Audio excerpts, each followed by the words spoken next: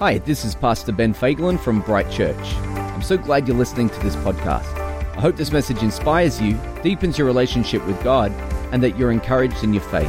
We hope to see you soon at Bright. We're also getting excited because we're kicking off a series called Fire. And I'm really excited about it. It's a series that's about the Holy Spirit. And one of the reasons why we are calling this series Fire is because, especially in the Old Testament, but if you look through the Bible, you will see that oftentimes people reference the Spirit of God as fire. And so this series is all about what God, or who the Holy Spirit is, but then more than that, it's about what he wants to do both in you and then through you. How many of us would understand that God first wants to do a work in you? Amen? Amen? Amen? And then through you. All right, we're going to get there tonight. Guys, I'm going to bring you with me because I feel like I've arrived. I'm already here. But I'm going to bring you with me tonight. You will end up, in Jesus' name, as excited as I am. So let's get excited. I tell you something that I really believe is going to happen. And this is part of probably why I'm excited, because I've come in, I already know what I believe God wants to do with this series. That's part of the reason why I'm excited, because, you know, one of the things that we do sometimes, church, is we say, and we're pretty clear at Bright Church, that ministry can be a lot of things, okay? So many of you, the majority of you, right, would be called to just ministry in your workplace, right? We're all called to ministry in some way, and sometimes we use this term ministry. Yeah, everything's ministry. I mean, you can pretty much make anything worship as well, by the way, because it's just that attitude that you have. It's not a slow song, all right? That's not worship. That's not worship. Worship is the heart attitude that we bring towards what we do, and so we can make it an act of worship towards God. So when we say things, talk about ministry, sometimes we would put a really big circle around everything, and we say, well, everything's ministry, all right? But here's what I'm saying, is that in this series, what I believe God is going to do is he's actually going to speak to people that are called to minister in the church. And there are some people here that are actually called, gifted, and graced by God to not just serve in their workplace, but to serve by serving in church and to minister to God's people. And you know, these are things that God wants to do. And so I believe that God's hand is going to be upon people over the next 5 weeks. We're going to see God move in fresh ways. And I'm like I said, I'm excited about that. I really believe that what we're going to see is people have encounters with God, right? All right, that's probably one of those things where if you were here and you were not a Christian, you're like, oh, are you serious? An encounter with God? But some of you have been in church so long, you're like, oh yeah, encounter. Yeah, cool. I know about that, right? Do you? Well, you can get excited about it because when it happens, it's pretty awesome. So I'm not even kidding about this. Like, I think encounters with God are completely amazing, right? So for those of you that would be new tonight, maybe you've never been to Bright Church before, just to let you know a little bit about my story, just very briefly. You know, I have a very unique story. Grew up going to church as a kid and became a teenager, turned away from God, and then later on went back to God. You've never heard that story before. It's very unique. It's extremely unique, right? No one, you're like, wow. So anyway, that was my story. But I remember the day that I went back to church, I didn't even really want to go to church, and I was driving my car, and God spoke to me. Now, I would have never have said that it was God speaking to me at the time. I didn't think it was God speaking to me. It was just my thoughts, but I was kind of like listening to my thoughts. One of the reasons why I love to tell people about this is because you do not have to be in church for 5 years to learn to hear the voice of God. I mean, he can speak to you in a way that you understand. Let me put you on the inside of my prayer closet for just a moment. Sometimes I honestly worry that I'm a little bit thick. So I will say things to God like, Lord, I really want to do what you want me to do, but I want to make sure that I hear you. Now, if I don't hear you, please find a way to get through to me. Speak to me in a way that I will understand. But then when you pray that prayer, I'm going to help you out because I love you, right? You asterisk that prayer with, do it in a nice way, Lord, loving Father, Holy Spirit, in a gentle and soft way, because sometimes God will just arrest you where you are, and that's not what maybe you do want that. that. Maybe God needs to do that to some of you, right? But not for me. I don't want that. Like I just say, God, do it in a gentle way. So anyway, here's my story in brief, right? So I end up going to a church. I walk in, have an encounter with God, and everyone else had sort of left the church, and I was there late. And I remember walking back into the auditorium after church was over. When I closed the doors behind me, I felt the presence of God hit me in a way that even to this day, I have never experienced anything quite like that. And I did not show up that day trying to encourage the pastors of the church to say, God is in this place. See, he touched me. Like, I wasn't there to say, oh, this is real, right? I didn't even know what I was doing there. All I know is that when God fell on me, I found it hard to speak. I felt like suddenly I was in 10 times Earth's gravity. I had to find the closest seat that I could find, and I sat there for 45 minutes while God just began to minister to me, and that shifted something in my heart. It changed my trajectory. And you've got to understand something. The encounters with God will change your life. Encounters with God will shift the trajectory of your life. You think you're going one way, and God will interrupt your story and shift you and move you and say, I'm doing something different with you. I'm going to do something in you, and then I'm going to do something with you. It's just what happens. So we've had a pretty crazy time over the last few years. COVID, just hate it. And I don't know what it's done to you, but I'm aware of this. That for some people, before we had this crazy COVID season, we were in the rhythm of Christian living. The rhythm could be you go in a small group, you go to church, and you show up, and these things happen, and maybe you had a prayer life. But now, we've been doing, well, if you've got kids, a few people with kids here tonight, right? Homeschooling, that's one thing we had to get used to. Working from home, I bet you all had to get used to that. And there's all these things that kind of just interrupted the narrative of our life and just changed the way that we were doing things.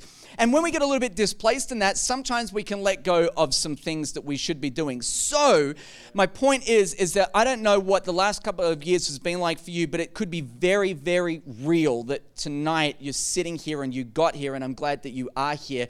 But the truth about you is that you are completely spiritually dry. When was the last time you had an encounter with God? When was the last time God spoke to you?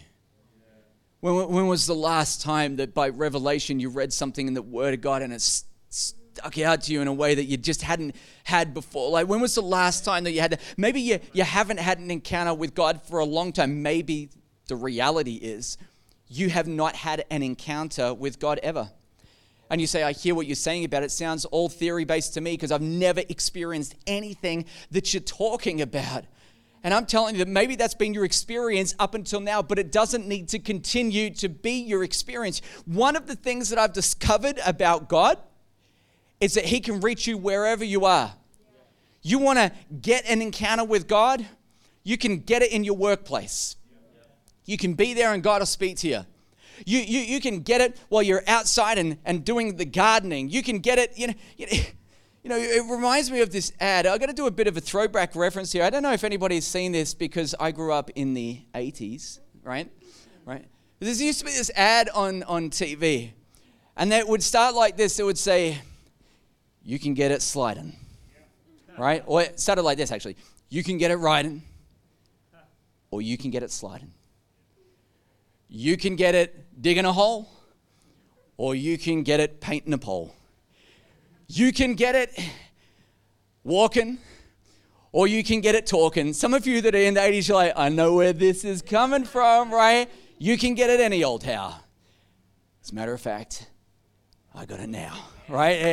And if you know what I'm talking about, right, it doesn't matter. It's actually not even important. If you don't know what I'm talking about, we're going to keep this message focused because many of you are thinking about what you're going to do after church tonight instead of thinking about what we're doing at church tonight, okay? So let's just stay focused for just a minute, right? But I think the whole point of that ad is that a hard-earned thirst needs something to refresh you and quench your thirst, right? Forget about what it is for just a moment, right?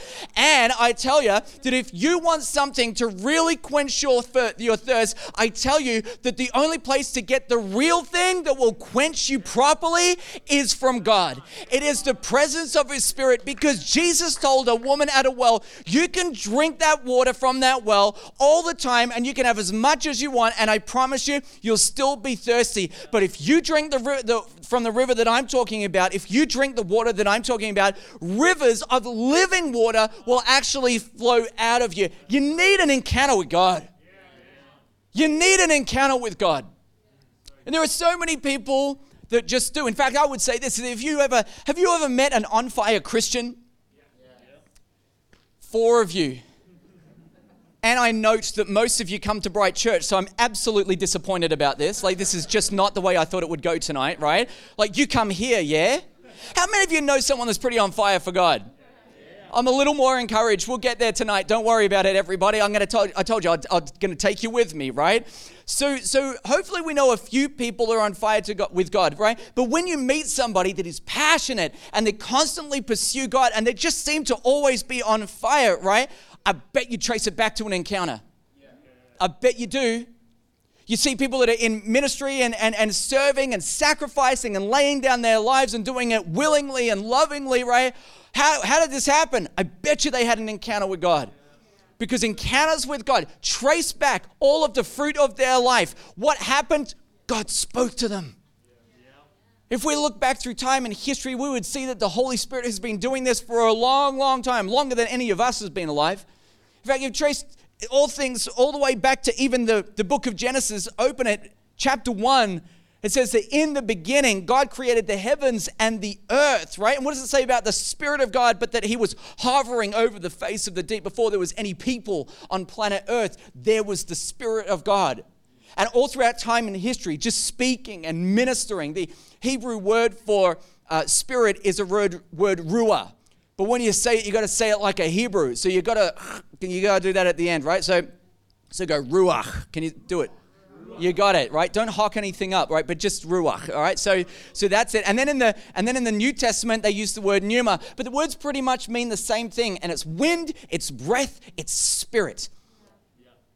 And maybe those are some of the expressions of the Spirit, but I promise you this, that He is not limited to just being wind or breath or spirit. We got to figure out a little bit about who the Spirit is.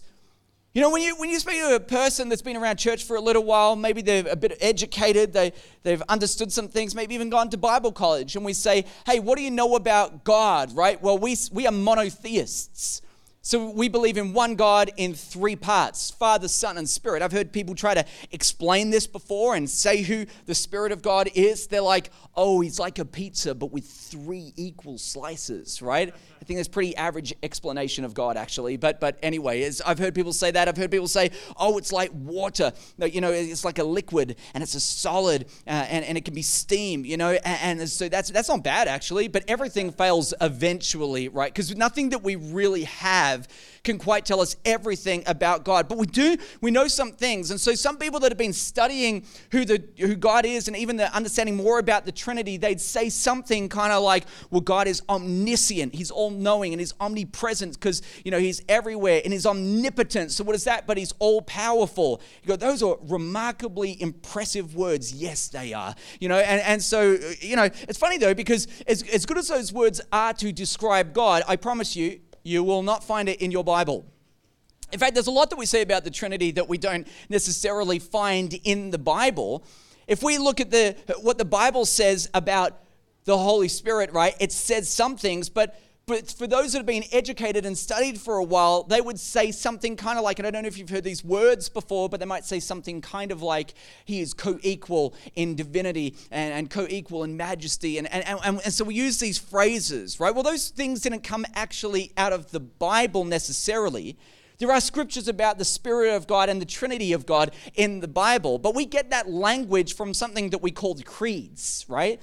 And in particular, the Athanasian Creed, which talks a lot about the Trinity of God. And the early church fathers wrote the creeds, and they are held in high regard. So we would say that the scriptures are infallible, you know, that is written by God in many ways. And so we say the scriptures are up here, but it doesn't matter what denomination you're a part of, whether you might be Reformed, you might consider yourself Pentecostal, you might be Baptist, right? Everybody respects the creeds because they were written by the early church fathers. Now, here's something really interesting. How did the early church fathers write so much when we don't read those words in the Bible? Where did they get all this stuff from? Well, the way that theology is formed, and this is the way the early church fathers did it, is that they read everything in the scriptures and they went in the direction that scripture implies. So they see enough in here to write more, and we wouldn't say that the creeds are scriptural, they're not the same authority as scriptures, but they went in the direction that scripture implies. And so we know a lot about the Trinity by the early church fathers who wrote a lot in the direction that scripture implies. And I think the Trinity is proof that we never made it up. Because if we had made this stuff up, we would have made up something that we could explain better than this. We would have made up something, right, that we at least understood instead of, and this is what people do all the time. We always try to bring God down to our level, right? So it's like, God, come down to this part. We can explain this, so this must be what you are. When I tell you that he is far and above, and we're just, oftentimes, you know what we're doing? We're catching up with what God says. We're in the pursuit of how God self-discloses himself, okay? So this is what we understand to be true about the Holy Spirit. Now, the Bible uses a number of different things to explain who the Spirit of God is. So there are these things in the Bible called symbols of the Holy Spirit. We see them littered throughout the scriptures, right? One of the symbols of the Holy Spirit is a dove.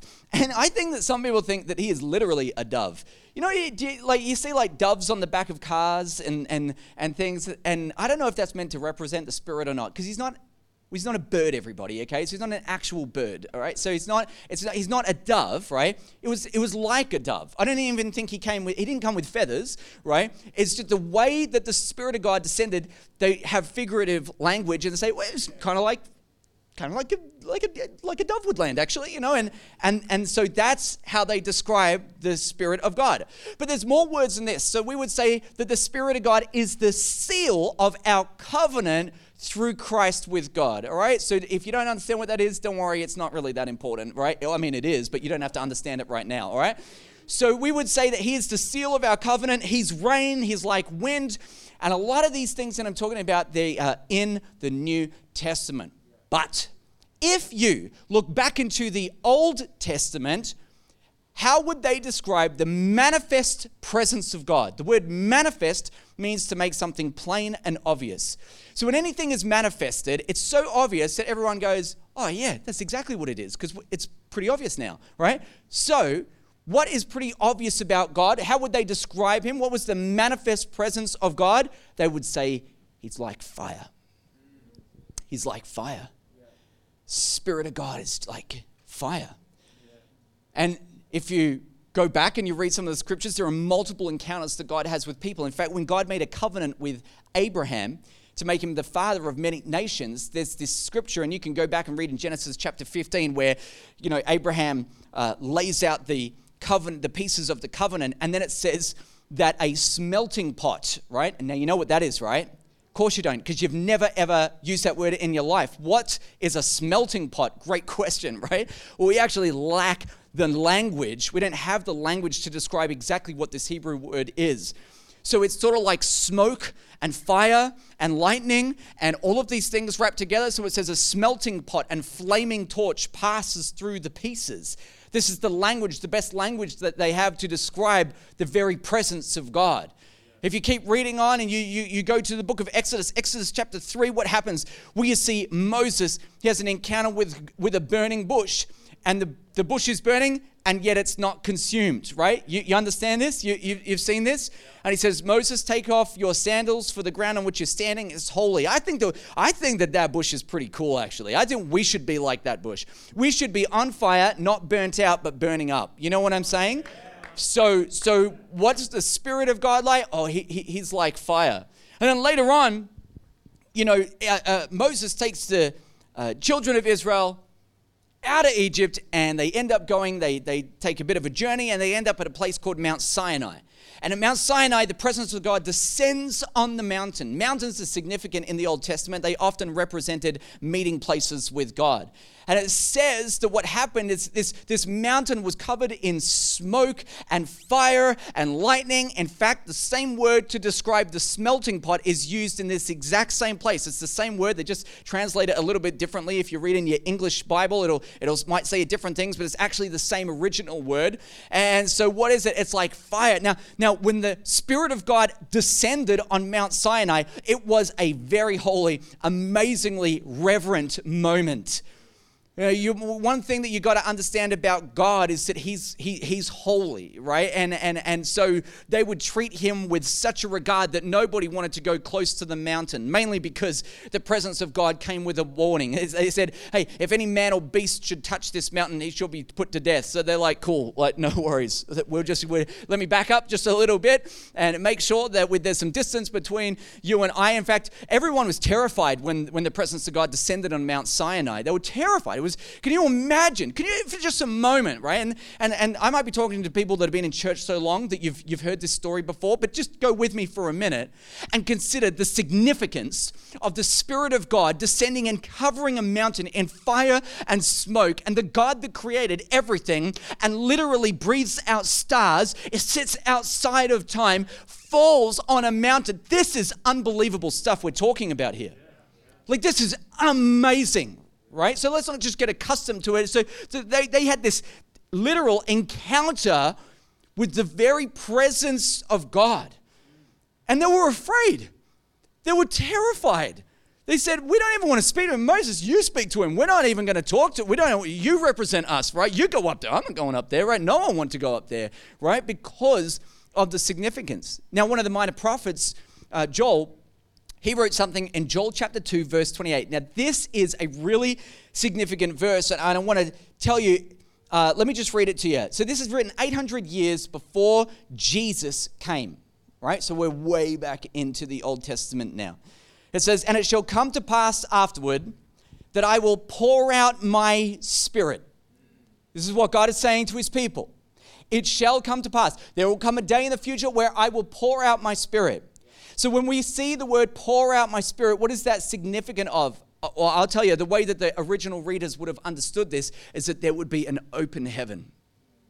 See, in the Old Testament, God would often speak specifically to unique individuals. He had a Levitical priesthood that he would work through. Not everyone got to have that personal touch or that personal encounter with God. It didn't happen for everyone, but how many of us know that when you go stand out under the rain, when the heavens open, everyone gets wet?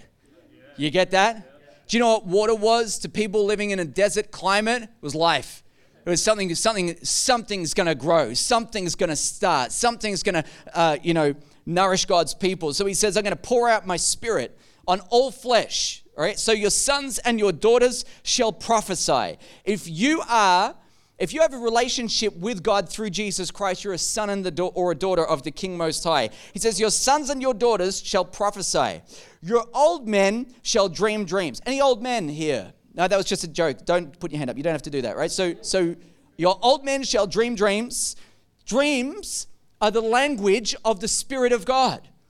That's how God speaks. He says, and your young men shall see visions. Any young men or women here today that would have some visions for what God might want to do with their life? Come on. This is what God does. He says, and I love this last part, even on your male and female servants. 3 words. They all mean something significant. Male or female. Doesn't matter what gender you are, right? God will pour out his Spirit on male and female. Yep. Servants were lower class people, right? So let's just rewind for a little bit. It doesn't matter what your portfolio is today. It doesn't matter what your job is. It doesn't matter how much your bank account has. It doesn't matter the car that you drive or the house that you live in or whether you're male or whether you're female. God was going to do something significant and different in this place. And he says, you know what? He says, I'm not going to just use some people, because the tribe of Israel was divided into 12 tribes. One tribe, the Levites, would minister to the people on behalf of God. And so the people would support them. But he says, no, I'm doing something different. Forget one tribe. I'm going for a royal priesthood.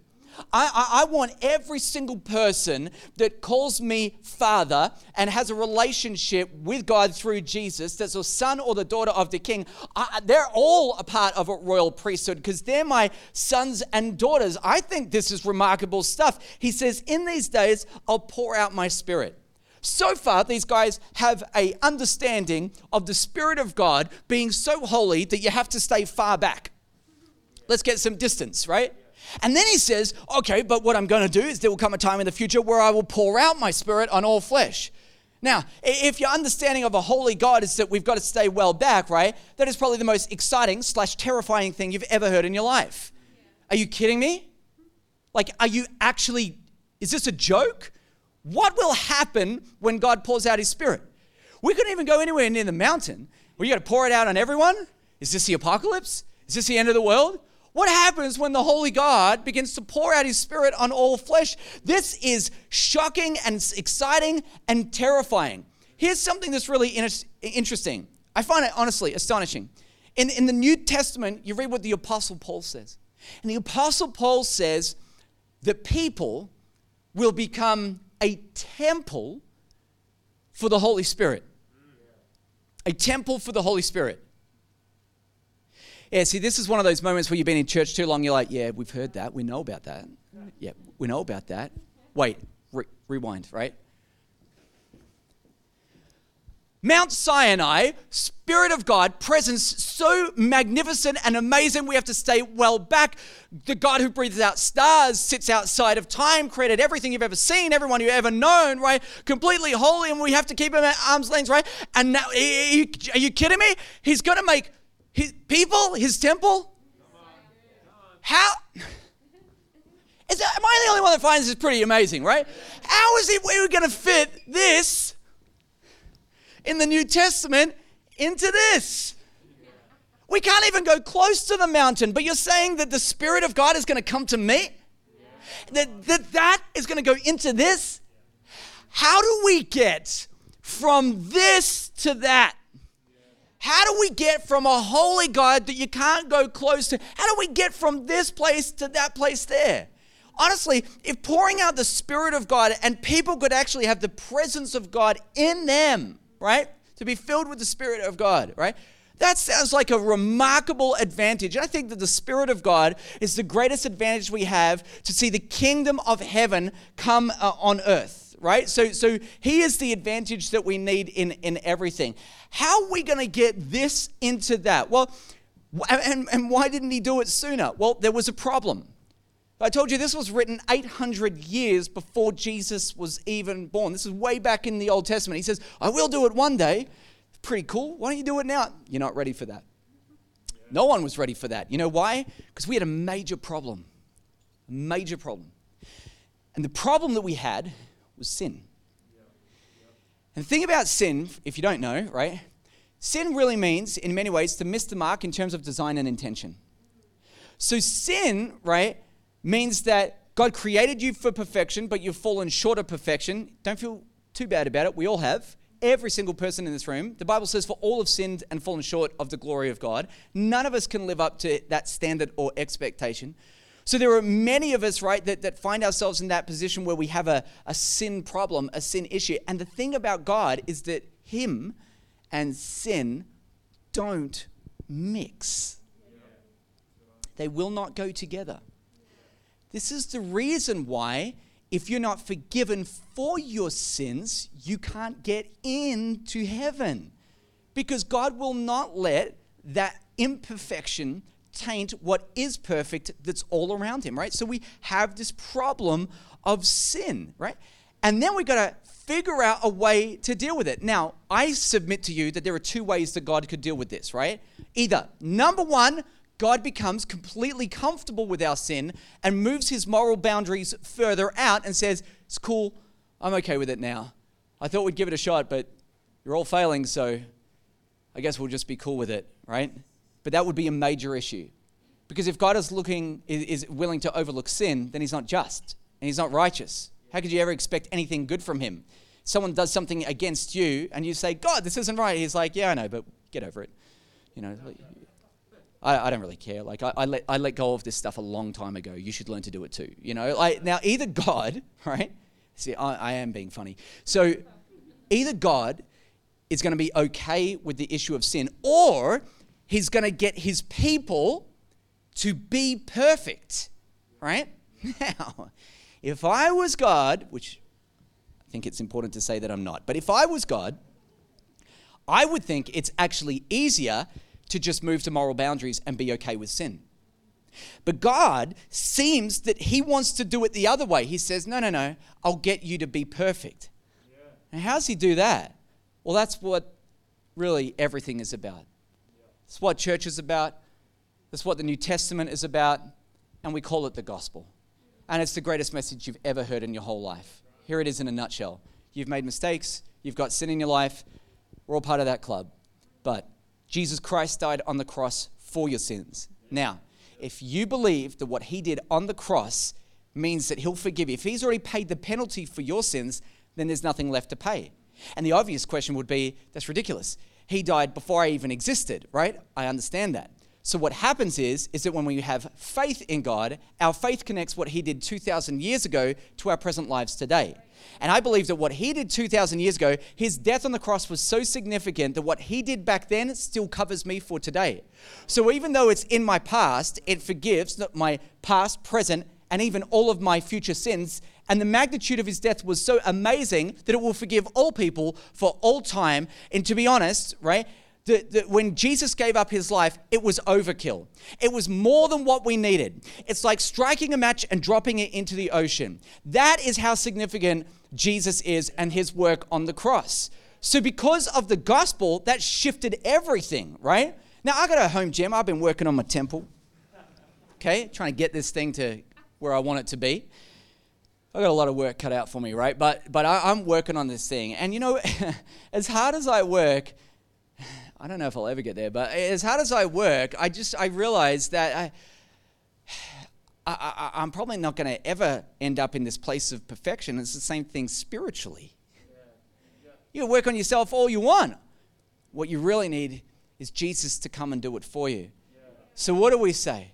When someone comes and does something for you, when they give you a victory over a battle that you cannot win, we would say this in church. We would say, you have become saved by grace through faith in Christ, right? Saved by grace through faith in Christ. It's good, Zach Huber. You keep listening, man. You're going to get this one day, right? He mixed up faith and grace, but it all sounds good. It's a great grace will cover that. That's right. We're saved by grace through faith in Christ. See, what you need to know is that Jesus did all the preparation work to make you holy. Now, you couldn't take that holy God that everyone in the Old Testament had to be far back from. You couldn't take that and put it in this unless this was as holy as that. Because they don't mix. So what happens? All of our righteousness and all of our holiness, gosh, I'm going to get a little bit theological right now, right? Is actually imputed to us. It is given to us by him. Everything that's great about who we are as, Christian spiritual beings is from him. He's actually done it all. He's done all the preparation work for you to become a temple of the Holy Spirit, and it's all done by grace. So here's the thing I submit to you. That can everyone be forgiven of their sin? Yeah? Okay, so can everyone become a temple? So that would mean by implication that God could fill every single person who's given their life to Jesus. Okay, well, we have a name for that, and we call that Spirit-filled. I will admit it's not that creative. What do you want to call it when somebody's filled with the Spirit? Oh, let's call it Spirit-filled. That's great. That'll be obvious. Yes. It's called Spirit-filled. And I submit to you that being Spirit-filled is God's plan for every single believer. Listen to what Jesus said. John 16, 7-8, he says, "Nevertheless, I tell you the truth, it's to your advantage that I go away." Now, he's talking to his disciples. Can you imagine them hearing that for the first time? They're like, What are you talking about? You think we're going to be better off after you go?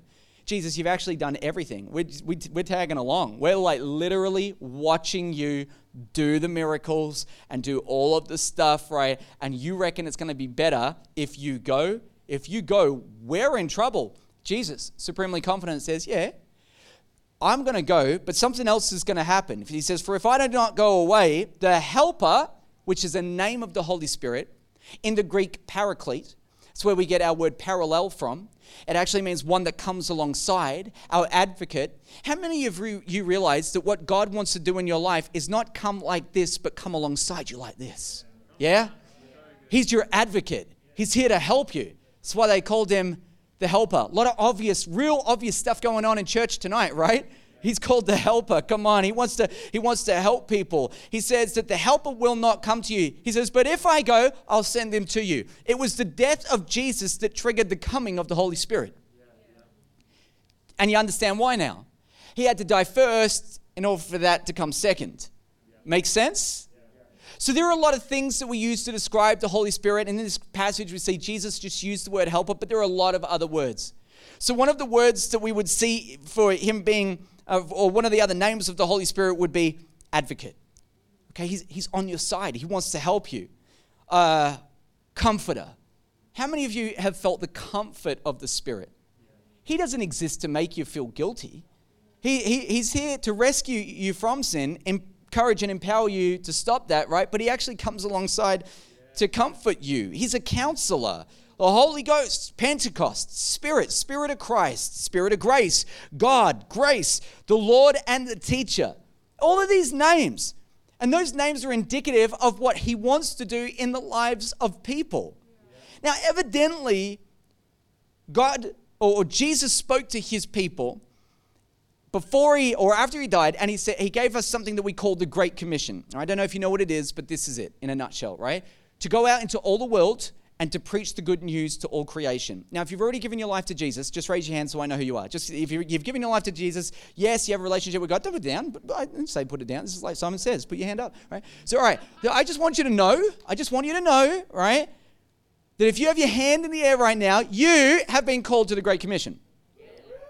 It's not the great suggestion, the great, maybe, right? You are called to the Great Commission. He's asking everybody to get involved in this thing. Now, evidently, in order to do that thing, we were going to need some help, right? So this is what he says.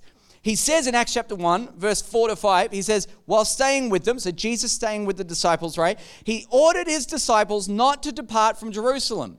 It literally says in the Greek, the phrase that's written there, stop departing from Jerusalem. Stop going. Where are you going? Disciples, I told you to wait here.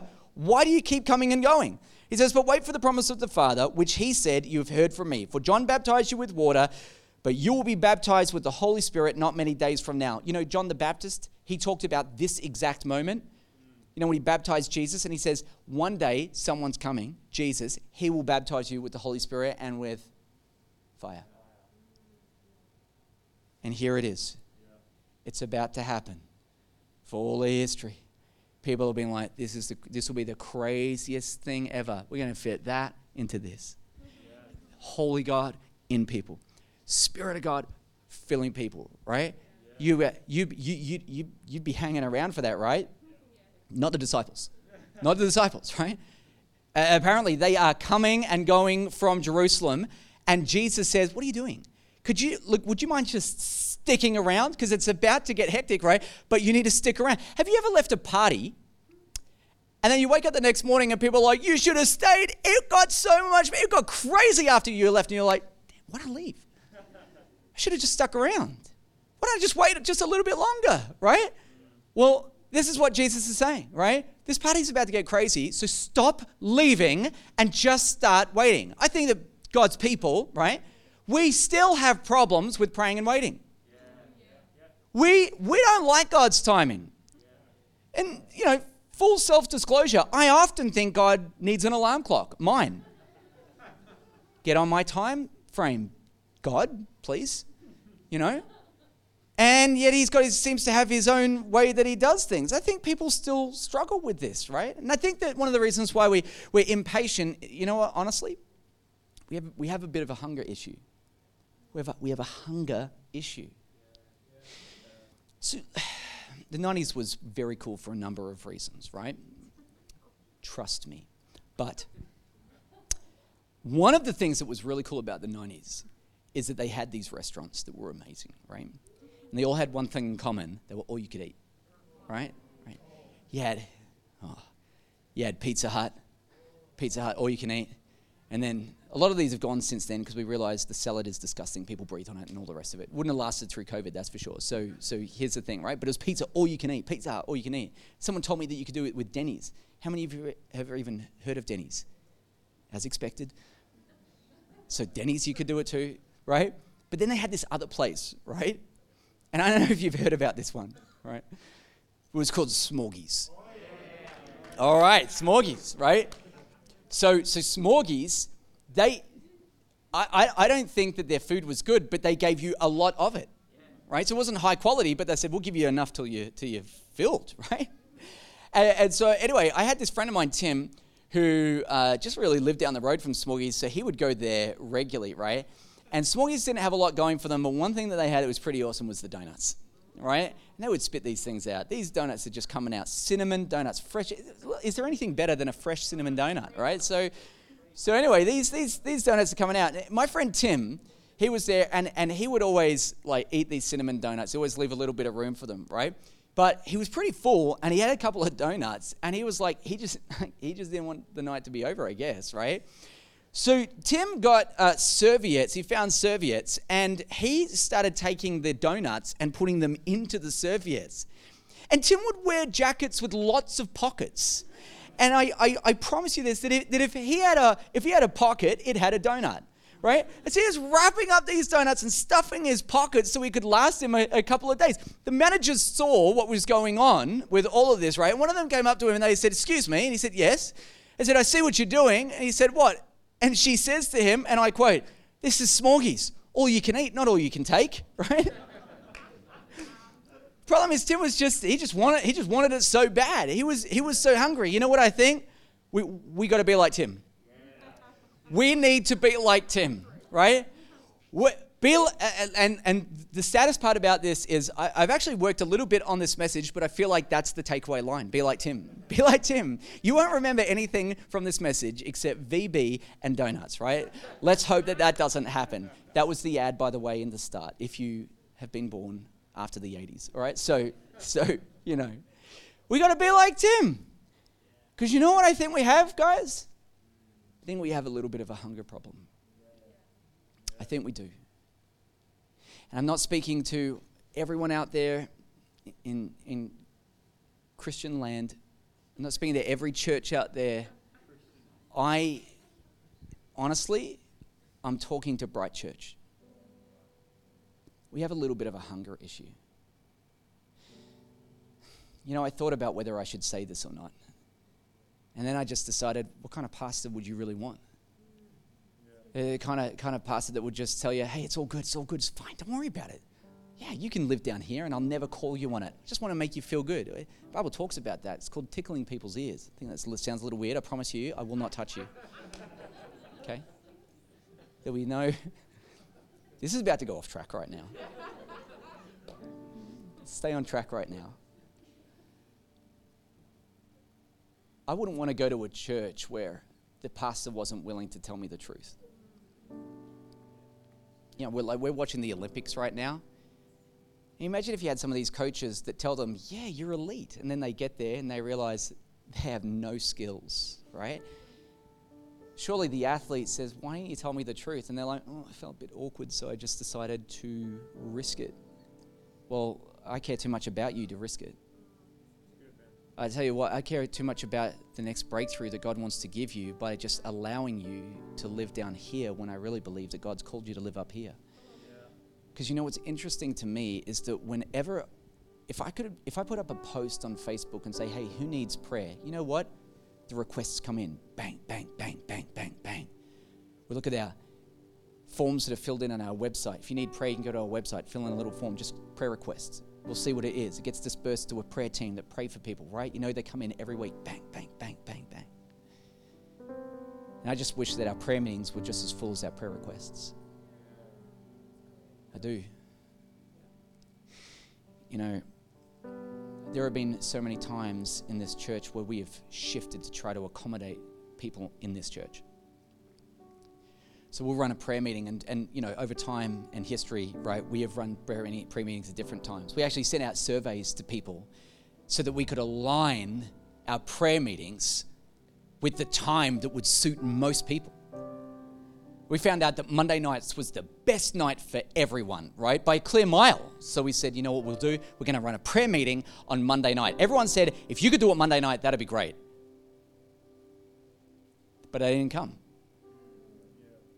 We have a hunger issue, Bright Church. We've shifted our prayer meetings to try to just align with people's schedules and their plans, right? We've done them, you know, Friday morning, Wednesday morning, Monday night, and it doesn't seem to matter where we put it. It just seems to be poorly attended. And yet our requests are high, but the attendance is low. And I'm just like, how long before you want to get involved in your own miracle? And what about this, right? Like, honestly,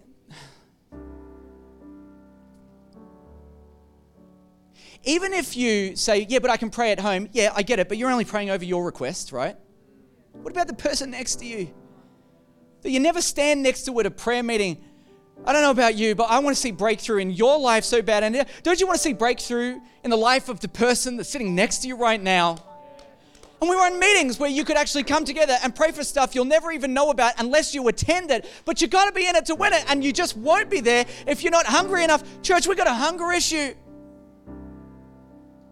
And it's like, I feel like at times, honestly, we're just too easily satisfied.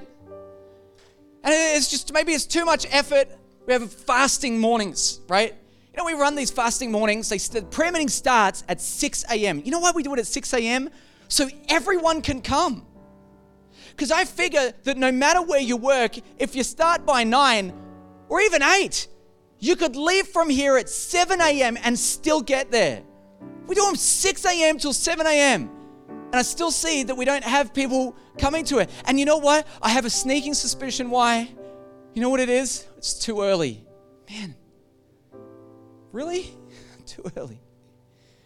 For a couple of weeks a year, when we run a fasting meeting, it's just too early to get your breakthrough. If you planned, Pastor Ben, if you could just make my breakthrough start at 8, I'd be there. But 6, come on, I can't do that. I can't do that. You know what? Some of you work in, you know, tradies or whatever. And you're like, well, my situation's unique because I have to be on site by such and such. Okay, I get it. It's inconvenient. But we're not saying to do this every single week. We're saying that there are special moments that we set aside, intentionally inconvenience ourselves for the purpose of something greater. And you'll do it if you're hungry enough for it. But only if you're hungry enough for it. Now, if you've got a Christian boss, what would they say? I don't even know. Like, I feel like when we say fasting, so many people are like, well, that's not me. I mean, I could just never do that. What if you just told your boss, would it be all right if I came in just a little bit late because my church is running prayer meetings in the morning that I would love to attend? I wonder what they'd say to you. I'm just guessing right now, but I reckon the majority would say, okay, you can do that this week. We've got to be so careful that we don't discount ourselves and suddenly count ourselves out. We've got to stop looking for ways to fit God in and start looking for ways to let God take over, you know? Jesus says, blessed are those who hunger and thirst for righteousness, for they shall be satisfied. Church, we've got to get hungry. Because if you're already satisfied, there's nothing to fill. There's nothing to fill. You're already satisfied. You can't see more, so you don't ask for more because you don't want more because you got everything you want.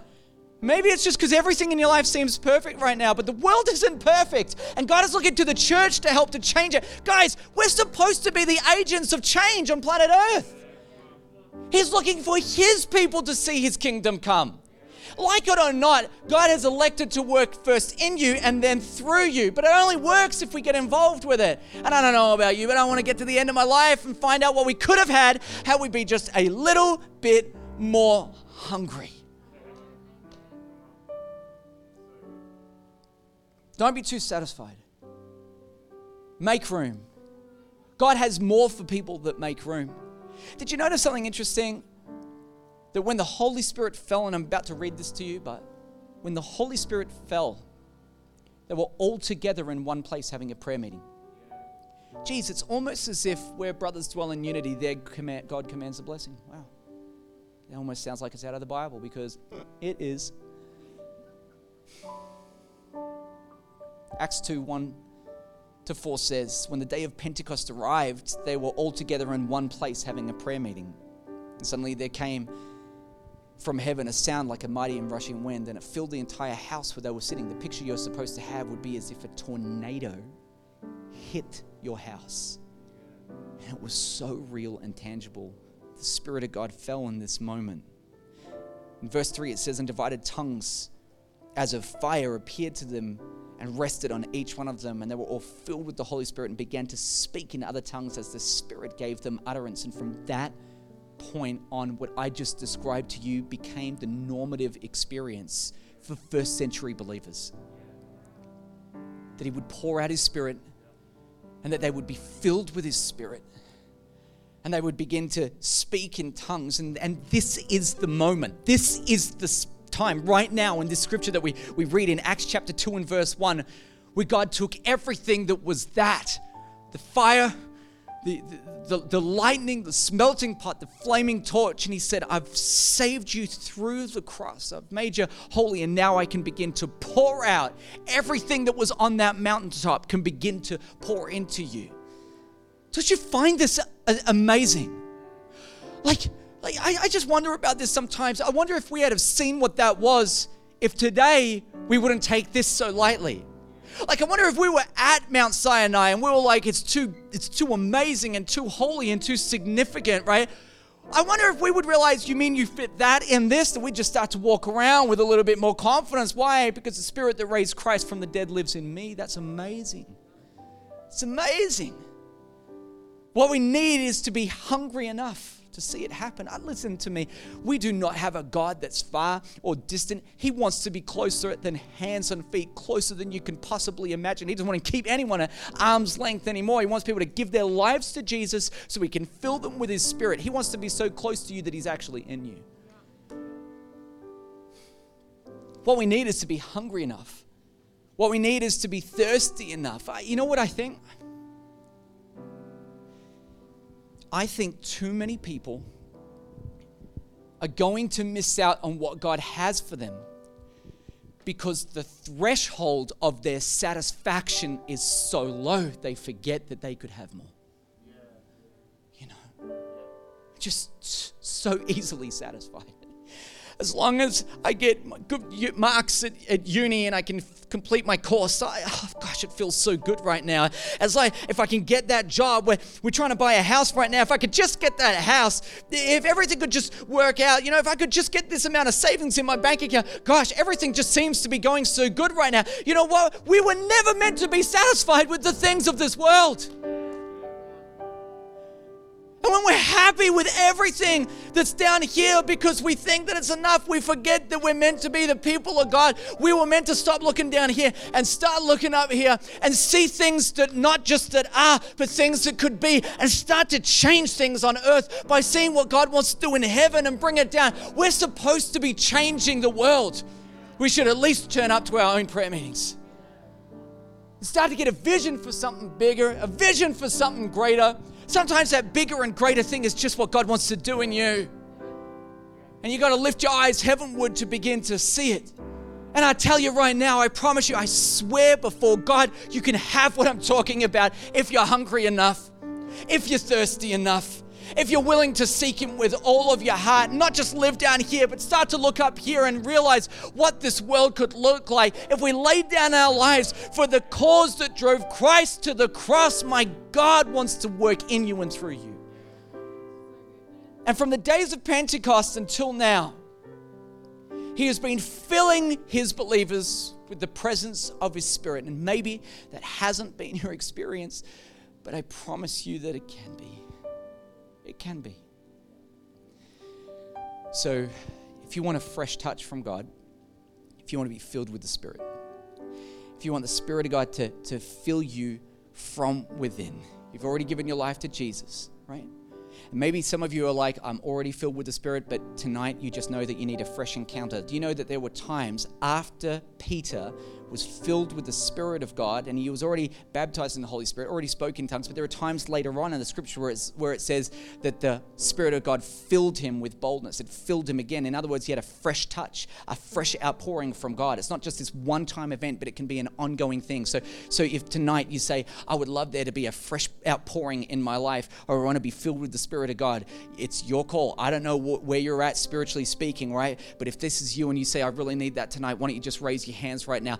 Put your hands out like this, so as if you're about to receive something that God's going to do. And I want to pray for you tonight that God touches you. Lord, for every single person with a hand raised right now that says, God, I just need a fresh touch from you tonight. I thank you, God, for them. I thank you, God, that they're here.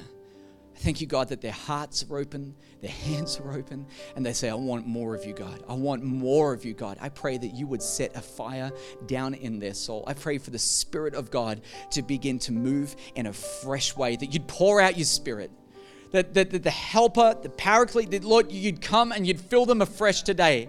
And we pray that they would be baptized in your Spirit and things would begin to shift and change. And God, we're not asking for just something small or light, God. We want the outpouring of your Spirit. We want there to be an open heaven tonight. We want you to touch people, God. And whether it happens right now as I'm saying these words, or even as we begin to worship in just a moment, we're okay with what you want to do. But we ask the God that tonight you come and pour out your Spirit. We cannot do it on our own. We don't want to do it on our own. We need your help. We want your help. We want a fresh touch from the Spirit of God. We want you to breathe on us. We want the fresh wind of the Spirit to come. We want that wind like the tornado to come and shake this place. And we want to know that you are here. Let there be a tangible expression of your presence. Let there be a manifestation of your presence tonight. And God, we open up our hearts to you. We open up our lives to you. Come do something new in their lives today. For those that say, I'm already filled, but they just need a fresh touch tonight, Lord, come encourage them. Come move again. Make them bold. Make them courageous. Do all the things that, Lord, only you can do. I commit to them, their path, their journey. Let this moment right now cause a shift in the trajectory of their life. Let there be an encounter tonight. In Jesus' mighty name, amen. Hey, thanks for listening to the Bright Weekly podcast. We hope you were encouraged today, and we'd love to see you at one of our services. So to connect further with us, head over to brightchurch.com.